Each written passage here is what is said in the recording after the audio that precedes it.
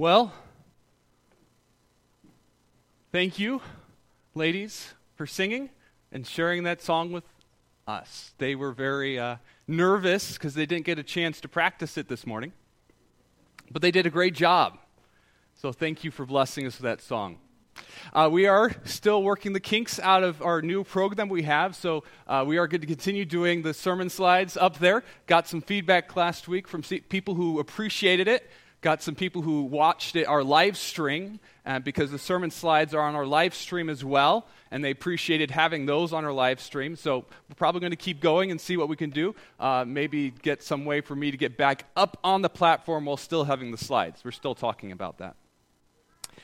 If you'd like to turn your Bibles first to Corinthians chapter 7, verses 25 to 40. 1 Corinthians chapter 7, verses 25 to 40. If you followed my sermon since January, you've probably noticed, maybe subconsciously, maybe not, maybe you haven't noticed at all, but I've come back to a theme multiple times as we've been working on 1 Corinthians, and that theme is identity. Identity. Who are we as people? Who are we? How do we describe ourselves? Do we describe ourselves as Christians? That's nice. Do we describe ourselves as Americans? Do we describe ourselves as Nebraskans? Who are we? Are we products of our belief system? Or are we products of our parents? Or are we products of our grandparents? Are we just merely someone who takes a last name and we pushes it on to the next generation so they can keep the name alive? Who are we? What is our identity? It's a question that a lot of people have asked themselves over the past years. Recently, in America, this discussion of identity has gotten a little more muddled as people have taken the concept of sexuality and placed it into our identity. So now not only are we products of our faith or our nationality or where we live or our parents and all that, but we define ourselves based on our sexual relationships and our sexual desires and all these things. Paul writes to the Corinthians, and throughout the Corinthians, he pushes this concept of identity back to them. Who are you, Corinthians? Who are you, Corinthians? And if you Corinthians know who you are, you will therefore live a certain way. But if you don't know who you are, Corinthians, you're just going to be this piece of dust floating on the wind, going here and there, here and there. The answer of who we are affects everything in life. We're studying 1 Corinthians 7 this month, so the question of who we are affects all sorts of things, including sex, divorce, and our romantic relationships, or lack thereof of romantic relationships. Today, as you can see from this slide, we're talking about singleness. But the question of identity, in the process of talking about singleness, we're going to be talking about identity, we're going to be talking about marriage, and a lot in between. So, will you read with me the passage of 1 Corinthians chapter 7, verses 25 to 40, if you have that up there with you. Now about the virgins, I have no command from the Lord, but to give a judgment as one who by the Lord's mercy is trustworthy. Because of the present crisis, I think that it is good for a man to remain as he is. Are you pledged to a woman? Do not seek to be released. Are you free from such a commitment? Do not look for a wife. But if you do marry, you have not sinned, and if a virgin marries, she has not sinned. But those who marry will face many troubles in this life, and I want to spare you this. What I mean, brothers and sisters, is that the time is short. From now on, those who have wives should live as if they do not, and those who mourn as if they did not. Those who are happy as if they were not, and those who buy something as if it were not theirs to keep. Those who use the things of the world as if they were not engrossed in them. For this world in its present form is passing away. I would like you to be free from concern. An unmarried man is concerned about the Lord's affairs, how he can please the Lord, but a married man is concerned about the affairs of this world, how he can please his wife, and his interests are divided. An unmarried woman or virgin is concerned about the Lord's affairs. Her aim is to be devoted to the Lord in both body and spirit. But a married woman is concerned about the affairs of this world, how she can please her husband. I am saying this for your own good, not to restrict you, but that you may live in a right way, in undivided devotion to the Lord. If anyone is worried that he may not be acting honorably toward the virgin he is engaged to, and if his passions are too strong and he feels he ought to marry, he should do as he wants. He's not sinning. They should get married. But the man who has settled the matter in his own mind, who is under no compulsion, but has control over his own will, and who has made up his mind not to marry the virgin, this man also does the right thing.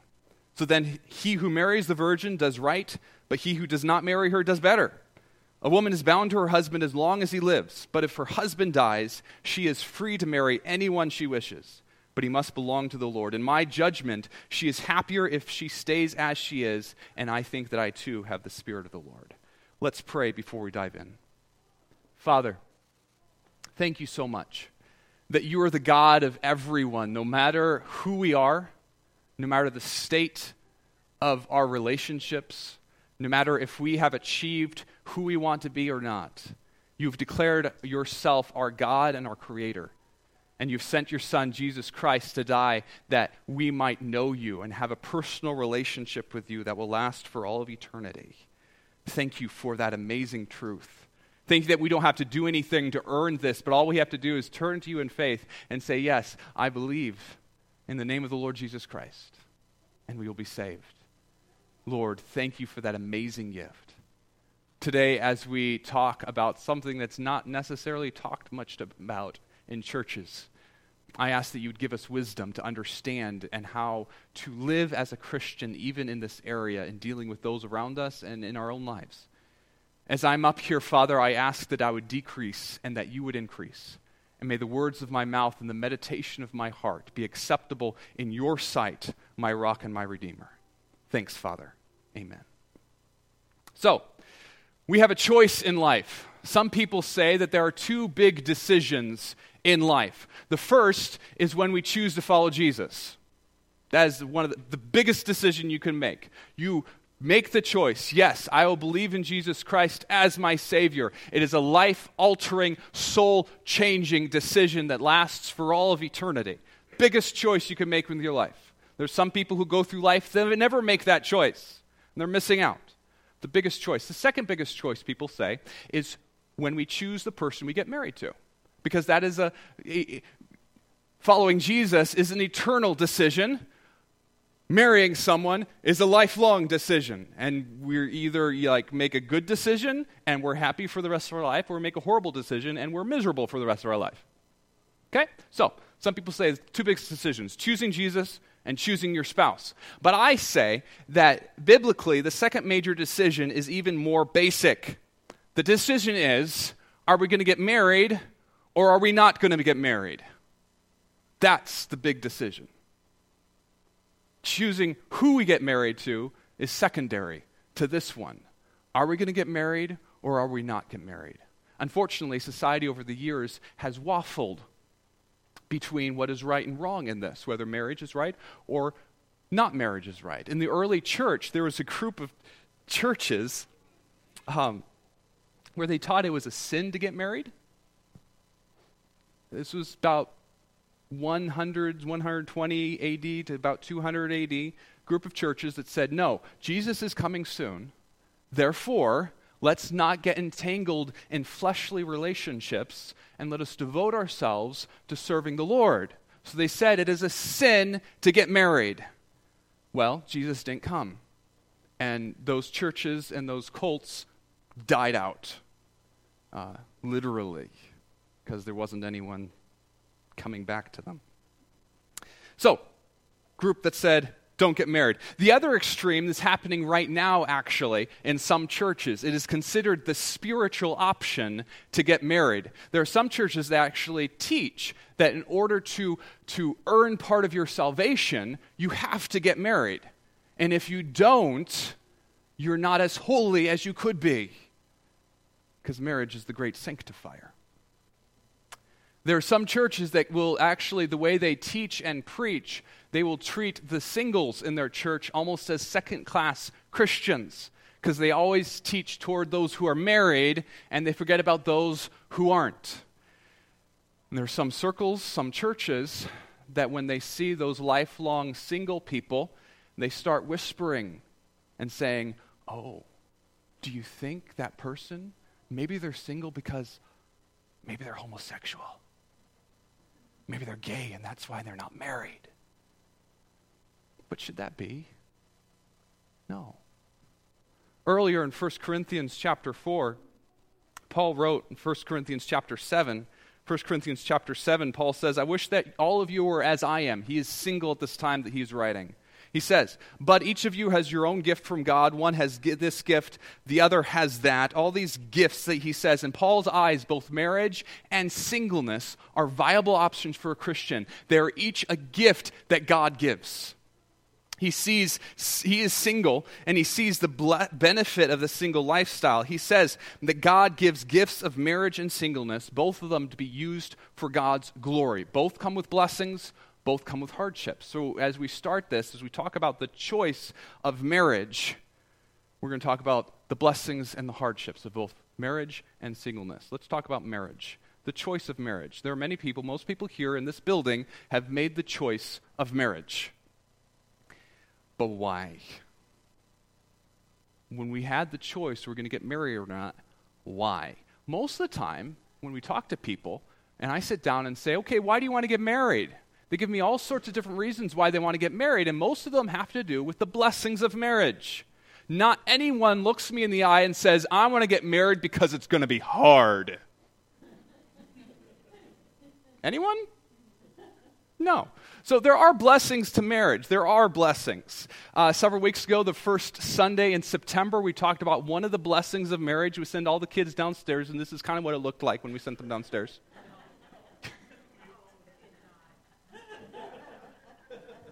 Sorry, Sharon and Karen, I couldn't resist.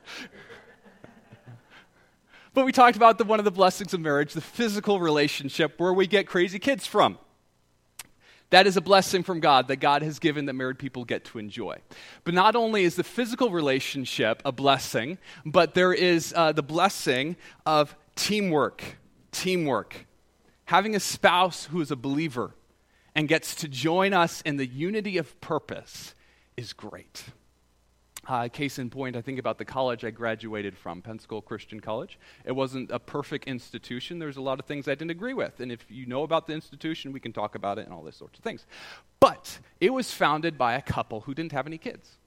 And they were united on their purpose of ministering to kids together. So when they were younger, they started a Sunday school class in the community because there wasn't one there. And those little kids grew up and they said, well, let's start an elementary school together. So they did. Then they started a high school together. So they did. So then they started a college together. And they did. And then they started a seminary together and a master's program, a doctoral program, all because these two people, married, were united in purpose together to accomplish something for the glory of Jesus Christ. Having someone you are married to that you can be a team with is a blessing. We can talk about encouragement. Encouragement. Warren Wiersbe tells the story of a Scottish preacher who preached something from his pulpit that was biblical. Very biblical. But the community didn't like it. So every day in the newspaper, there was these nasty articles against this Scottish preacher, condemning him, talking about all sorts of things personally about him that were not true, talking about all things biblically about him that were not true. He went through a horrible time of persecution in his community. And one of his friends led him out to coffee for one day, and they talked, and his friend looked at the Scottish preacher and said, how are you able to survive this? And the Scottish preacher looked at his friend, struck her in the eyes, and he says, because I am happy at home. I am happy at home. He's able to go back home and have encouragement from his family. It is truly, God has given blessings in marriage of the physical relationship, of teamwork, of encouragement. We could continue talking about all sorts of blessings, but we won't.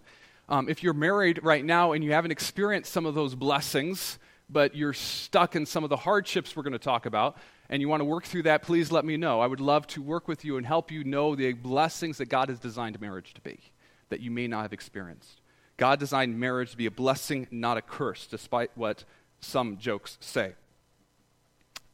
But, as we say, while there are blessings to marriage, there's also hardships. Can I get a witness? That was I expected some, Amen. All right, thank you. The hardships, though, in marriage run deeper than just relational difficulties. We know about relational difficulties in marriage, but the hardships are run even more deeper than that. Listen to what Paul says in 1 Corinthians chapter 7, verses 28 to 31. Paul writes, but if you do marry, you have not sinned. And if a virgin marries, she has not sinned. But those who marry will face many troubles in this life, and I want to spare you this. What I mean, brothers and sisters, is that the time is short. From now on, those who have wives should live as if they do not. Yeah. And my remote just lost signal. There we go. Those who mourn as if they did not. Those who are happy as if they were not. Those who buy something as if it were not theirs to keep. Those who use the things of this world as if not engrossed in them. For this world in its present form is passing away. What is Paul saying? First, Paul is not saying that anyone who is married should abandon their spouse. Even though it kind of looks, if you're married, live as if you are not. That is not what he's talking about. Too many husbands, too many wives abandon their spouses nowadays anyway. And too many of them live in their homes as if they were divorced, not living their relationship out as God has called them to. Even though they were not divorced, they're living in the same house. They're acting like they're divorced. It's not what Paul's talking about. Paul is saying that there are those who are married who face worse hardship than those who are single. There are some times that those who are married face worse hardship than those who are single. What are those times that Paul talks about? Jesus says to his disciples in John 16:33, John 16:33, I have told you these things so that in me you may have peace. In this world you will have trouble, but take heart, I have overcome this world. He says, in this world you will have trouble. What is this trouble? Well, Paul is talking about persecution here. For the committed Christian, this world will bring trouble. It will bring persecution. In Paul's day, they experienced this trouble more than we experience now, but there are places around the world that experience this trouble more than we experience here, like how Paul was experiencing it. In those places, and someday maybe here in America, maybe in our lifetimes, there will be a time coming where those who are living, who are Christians, must realize that being married and having kids brings more heartache during persecution. It does. Because during persecution, not are we only overwhelmed with our own pain, but we're overwhelmed with the pain that our wife or our husband and our kids are experiencing because of our choices. Because we will each have to stand up and say, no, I will follow Jesus no matter what. And we will look over and see our spouse and our kids going through pain because we stood up and said, this is the path and I will not deviate from it. There's hardship to those who are married during persecution.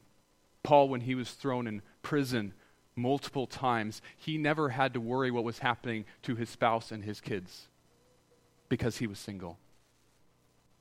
Hardship. Not only is there hardship due to persecution, but there's hardship due to conflicted priorities. Conflicted priorities. 1 Corinthians chapter 7, verses 32 to 35, Paul writes, I would like you to be free from concern. An unmarried man is concerned about the Lord's affairs, how he can please the Lord. But a married man is concerned about the affairs of this world, how he can please his wife. And his interests are divided. An unmarried woman or virgin is concerned about the Lord's affairs. Her aim is to be devoted to the Lord in both body and spirit. But a married woman is concerned about the affairs of this world, how she can please her husband. I'm saying this for your own good, not to restrict you, but that you may live in a right way, in an undevoted devotion to the Lord. A married person is continually faced with this question. Every day that they live, what does it mean to follow God right now? Because when we're married, and we're truly seeking to follow God, we are pulled in two separate directions so many times. Because we look at a choice that's in front of us and we say, oh, to follow God, I should do this. But then we say, but if I do this, I'm going to be pulled away from my spouse. And aren't I supposed to please my spouse because that's what God has called me to do? I'm a husband. 1 Peter 3:7, I'm supposed to live with my wife in an understanding way. I'm to love her as Christ loved the church. And that means spending time with her that she needs, time that I could be spent serving the Lord. So many times, if we're being honest, I would love to spend more time with someone who needs help. I would love to add a few more changes to my sermon. I would love to spend more time in my studies or on my PowerPoints, all these sorts of things I would love to spend time on, but I can't because I have to go home and spend time with my wife and my kids because that's what God has called me to. Now, I'm not saying that I want to go home. Don't think that. No, I love going home. I love spending time with my wife. I love spending time with my kids. Don't go and quote people and say, hey, Pastor Peter just bashed time with his family. But there is division. There's division within me every single day. Those who are not in full-time ministry, if you're truly focused on serving the Lord and truly focused on pleasing your spouse, you feel that pull too. Because you still want to volunteer and serve in your church. You still want to volunteer and serve in the community. You still want to do all those sorts of things. You want to help other people. You want to make a difference, but you have to stop and go home and be with your families because Paul just said your aim should be to please your spouse. There's a pull. There's a hardship because of conflicted priorities. We could go on. There's a whole bunch of other hardships we could talk about, but these are the two that Paul mentions here.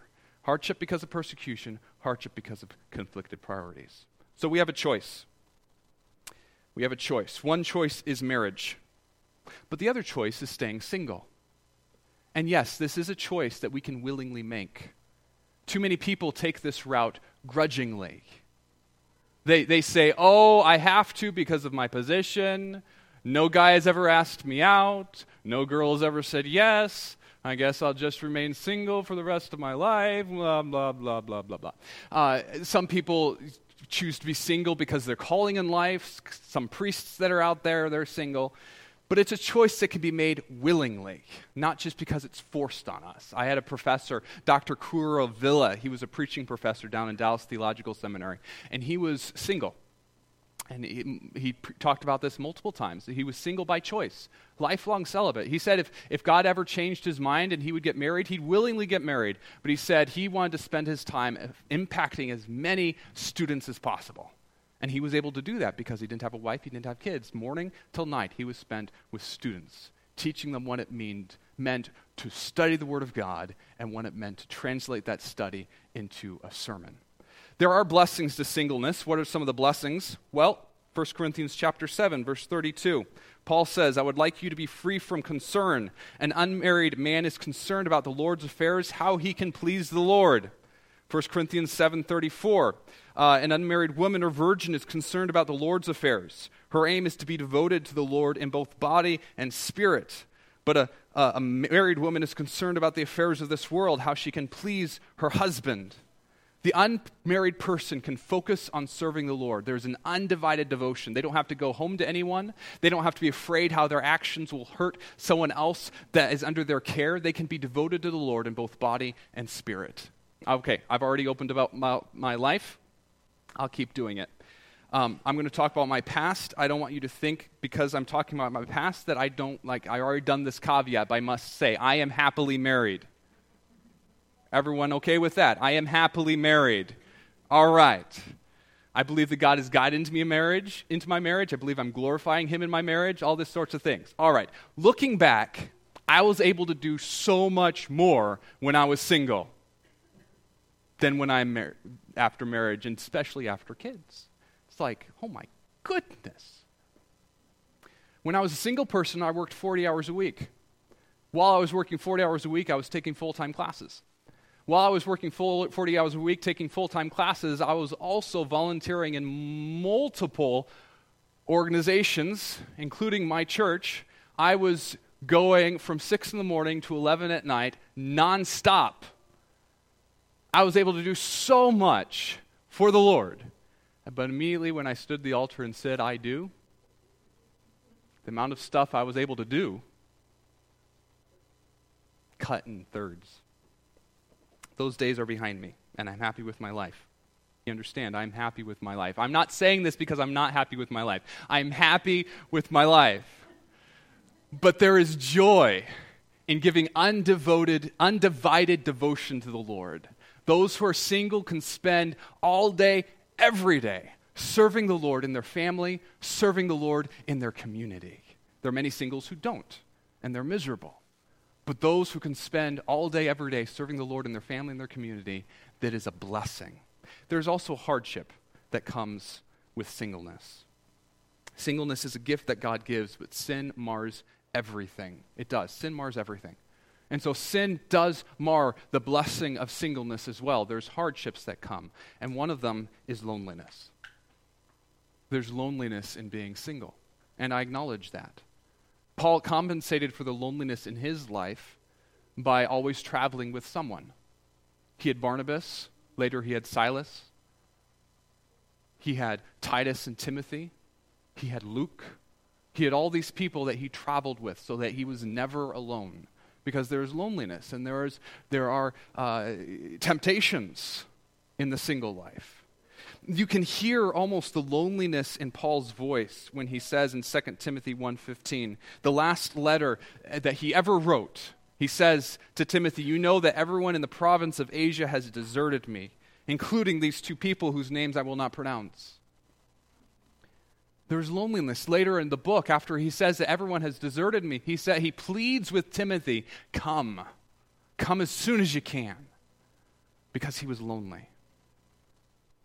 There is a struggle in the single life to be fully convinced that Christ is enough, that Christ will provide everything that is needed, and that his provided relationship that he offers is deeper than anything on earth. And it is. But in our sinfulness, sometimes we can't grasp it.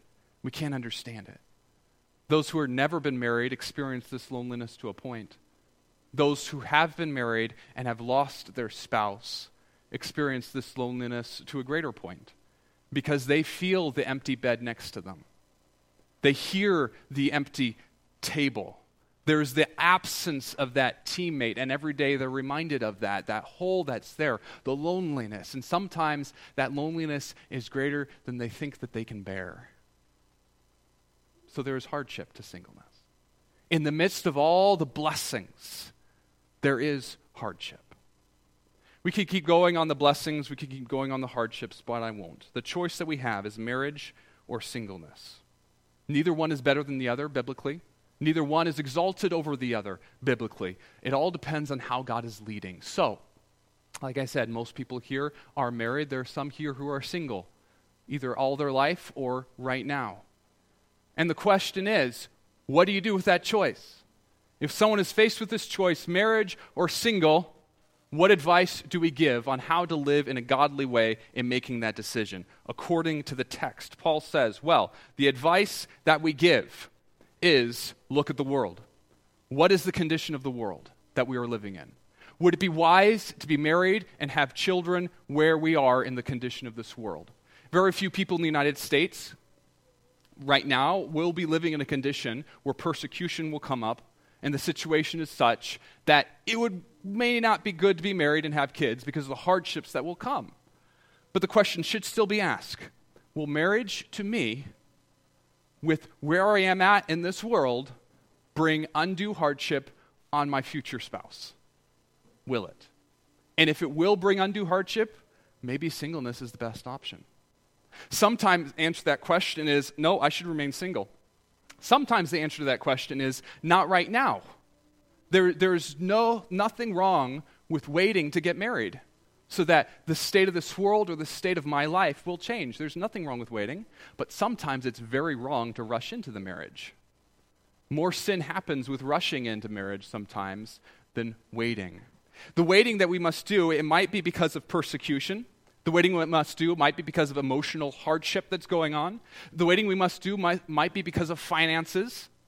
There was a young lady that I knew that was very lonely, and she met a husband. She was not satisfied in the singleness that God had given her, and she was not seeking out the blessings of it. And she met a young guy who, quote unquote, liked her. Their financial situation was not the best. I advised them not to get married, and they did. And a few weeks later, they were screaming at each other in their car because the pressures of their life was too great for them. They hadn't counted the cost. One pastor said this, better to live in single loneliness than in married cussedness. Single loneliness than married cussedness. Tied to the question of look at the world is look at your life. Where is God leading you? So, this is a blast from the past. This is Maggie and I on one of our first dates. It's kind of blurry, but even then she looked better than me. We're at the Texas State Fair. In our hands is deep-fried red velvet cupcakes with cream cheese frosting. They were divine.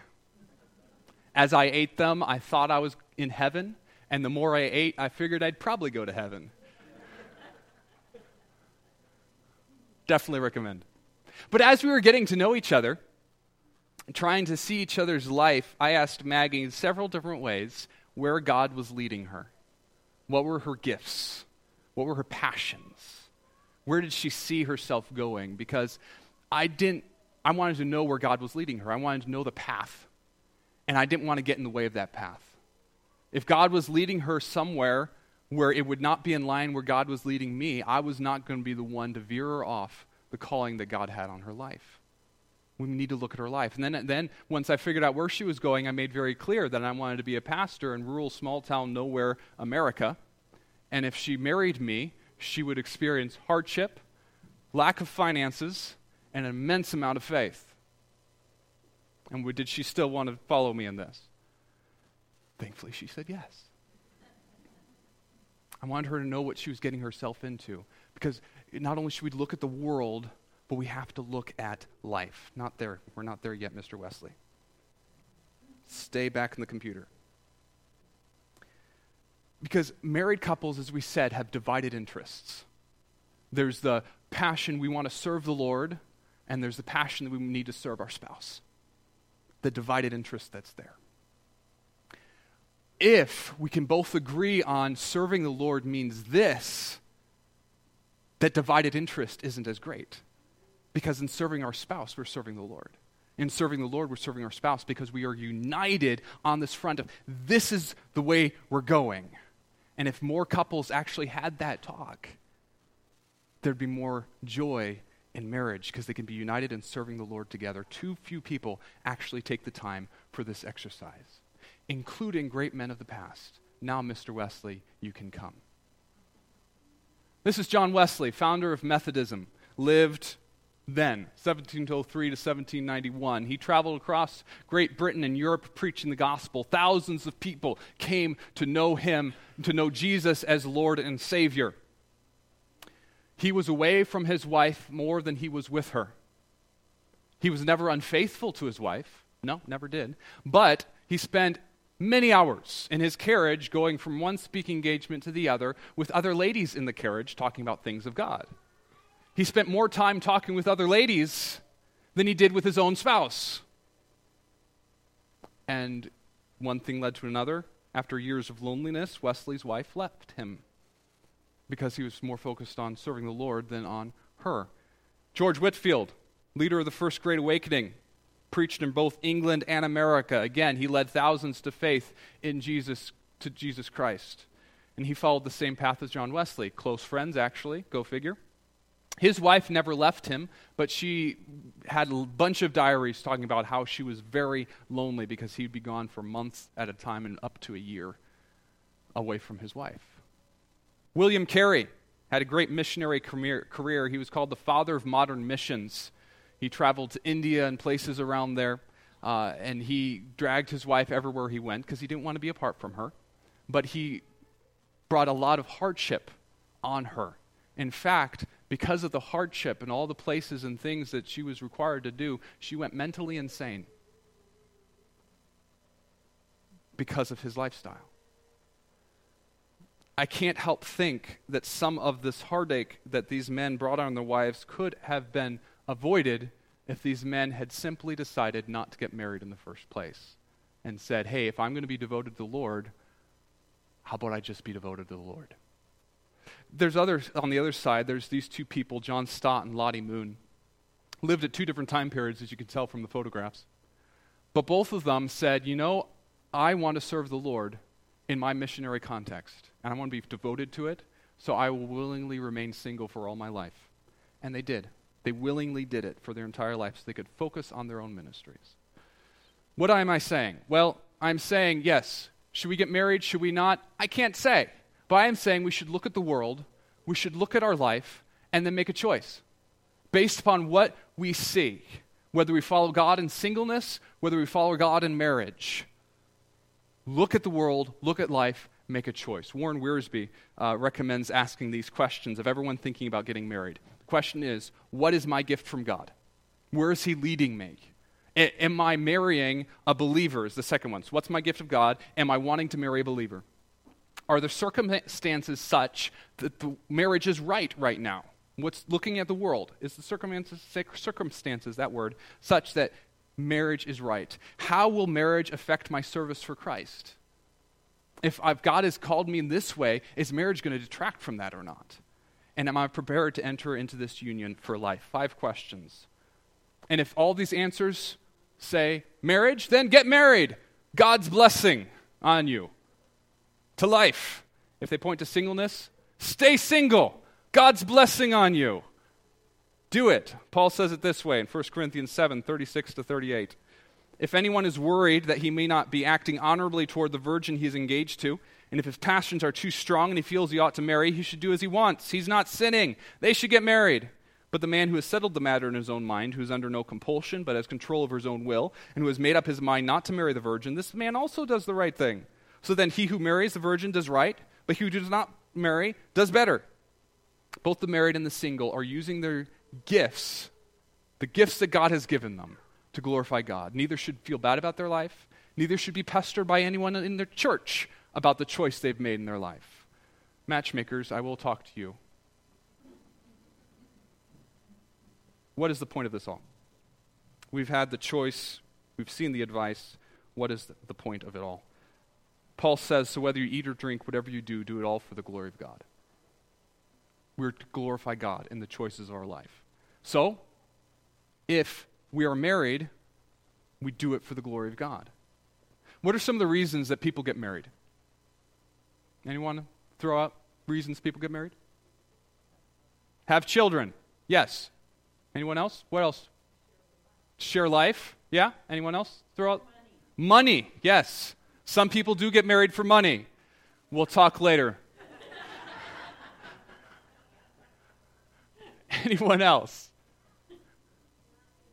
To not be lonely. Yes. Anyone else? For love, hopefully. Okay. Anyone else want to say anything? Convenience? Yeah. U.S. News and World Report says people should get married for these reasons. We should get married for financial security. There you go. That was number 1, Nancy. Financial security. To get married to help the economy, to help their neighborhoods, to get better health insurance, to give children a stable home, to reduce stress, to provide more opportunities for kids, on and on and on and on they list. All of which are nice, but they do not cut it. We get married to glorify God. That's the bottom line, because that's our goal in life, to get married, to glorify God. So we get married to glorify God. So my challenge for you, if you are married, you've never sat down with your spouse to do a purpose statement for your marriage, I encourage you to do it. All my premarital counseling couples have to do this. They have to create a purpose statement for their marriage. So this week, if you are married, sit down and do it. Make sure in that purpose statement you have something in there about glorifying God, because that is your reason to do it. But flesh that out. What does that mean for you uniquely together to glorify God? And then provide specific ways underneath that purpose statement of how you can do it together. And then put that purpose statement somewhere in your home where you can see it, and then live that purpose statement out. You say, but you don't know my spouse. Actually, I do. So do it. And if you come together and you say, no, this isn't happening, it's not working, we're actually getting into more arguments doing this, then we'll go into my office. My couch is really comfortable. You can take a nap. I will slap your spouse, wake you up. We can work on it together. And this will truthfully, if your marriage is good, it will make your marriage that much better. And if your marriage is bad, it will make your marriage better. It will. To come together united on a purpose to glorify God. That being said, I must put a side note in the sermon. I need to talk about the last 2 verses that Paul writes, 1 Corinthians 7, 39 to 40. Paul says, a woman is bound to her husband as long as he lives. But if her husband dies, she is free to marry anyone she wishes, but he must belong to the Lord. In my judgment, she is happier if she stays as she is, and I think that I too have the Spirit of God. Paul encourages widows to remain single so they can focus on serving the Lord. We've talked about that, the undivided stuff. But he says if they remarry, do it with joy, but make sure that they're marrying someone who's a believer. In Paul's mindset, and I believe this is across the board biblically, but Paul does not fathom any Christian marrying someone who is not a Christian. He doesn't. The goal of marriage is to glorify God together. And if we marry someone who is not a believer, we cannot do that. We can't. So if you are married to an unbeliever, I pray for you every day. I pray that your spouse will come to know Christ and that you can have this purpose together.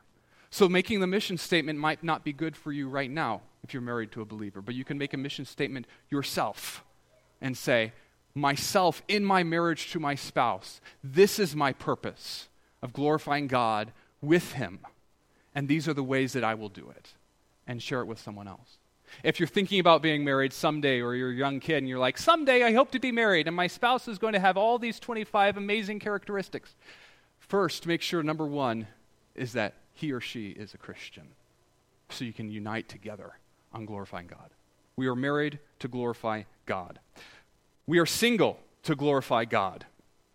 If you're single, praise God, stay single, but do it to glorify God if that's the calling that God has in your life. Do you know what happens if you are single for any other reason than glorifying God? Depression, isolation, bitterness. The extreme is suicide. It happens. But if the extreme doesn't come, one day out of exasperation, you might just look out the window and you see the first single person walk by that has a pulse. And all of a sudden you say, that's the one. And you run out the door, you grab them, and you say, you will marry me today. Might be a little extreme. And then you kick yourself for the rest of your life. Singles, as I said, have an amazing opportunity to glorify God. So you, singles, just as I told the married couples, you make a purpose statement for your life. To remind yourself why you are where you are, why God has placed you in this part of your life. No matter your age, whether you're 13-year-olds or above. If you're under 13, I give you a pass. But if you're above 13, do this. So yes, teens who are in this room, do this because you're not married yet. Write a purpose statement for your life. Why God has placed you where you are right now in this condition. Put somewhere in there, glorify God because that's what it is, and then specifics of how you can do that. Post it somewhere you can see it, plus share it with someone who you trust. Because whether we're married or whether we're single, the minute we resolve to glorify God with our life, we resolve to do it specifically, hardship will come. Pain will come. Everything will be thrown at us to try to get us away from following what God has called us to do. That's why we need people to pray for us. So when we're married, we have our spouse. If you're single, reach out to someone else.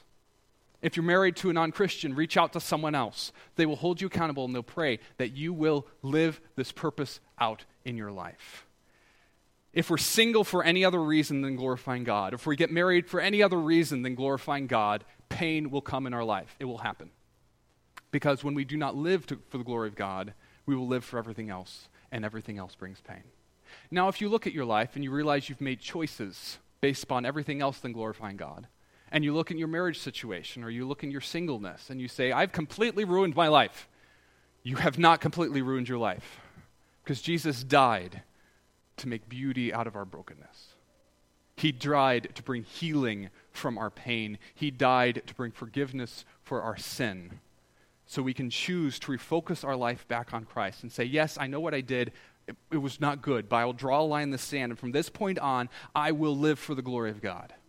And I'll purposefully do it. Not like a small speck of dust that is thrown this way and that way on the wind. I will purposely live for the glory of God. And when we do that, we might see things in our life actually change for the better, whether we're single or not. It might change radically for the better. They may not. Life might get even more hard. But either way, we will experience the spiritual blessings of Christ when we seek to follow him. Now I promise to do this. Matchmakers. You're like, but they're single! And you have that little itch within you that come on! Yes, God has gifted you to have fun making matches. I do not have this gift. I'm not a matchmaker. There's some people that say, oh, but you got us together. I did not. And I'll put my foot down. If you come up and say you did, I will remind you I did not. However, in your meddling, do not make the assumption that someone will naturally be happier if they are married, or that they will not be able to function as a single in life, because those may not be true. So matchmakers, first, walk up to someone that you have just that itch that you want to match them up with someone. Ask them first their purpose in life and where relationships fit in that purpose.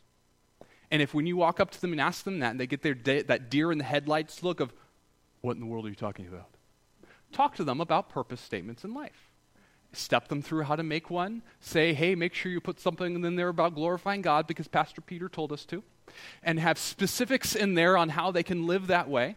And then set them off to do it. And check with them in 2 weeks. Make sure they've done it. After they've done it, then you can ask them what's your purpose statement of life, how do relationships fit in. You've asked them, then you encourage them. And you say, great, that's awesome. I believe that you can serve God that way, even though in the back of your mind it's screaming at you, no, you can't. Encourage them in living for God, how God has called them to live. And then, after you've asked them, you've encouraged them, and when they allow you to, you can meddle in their life. As long as you're pushing them to marry someone who is a believer. Our identity is those who follow Jesus Christ. We should seek to glorify him in all areas of life. Singleness, marriage, every area in life. Let's make the decision wisely, not because of emotion, not because of anything else, but seeking to glorify God. Let's make the decision where to marry or not wisely. And let us encourage others to make that decision with soberness, with Christ as the focus. Will you pray with me? Father, thank you that you are our God, that you are the one who calls us your own, and you lay a path for us to follow. Lord, I ask that you would help us to follow that path with braveness, looking to you as the author and perfecter of our faith, and seeking to pull others alongside us in that path. May we not stoop to living our life as culture tells us to, or stoop to encourage others to live their life as culture tells them to. But may we always point people to you, even in this small area of the choice we make. Lord, teach us your way and guide us in your truth. Thanks, Father. Amen.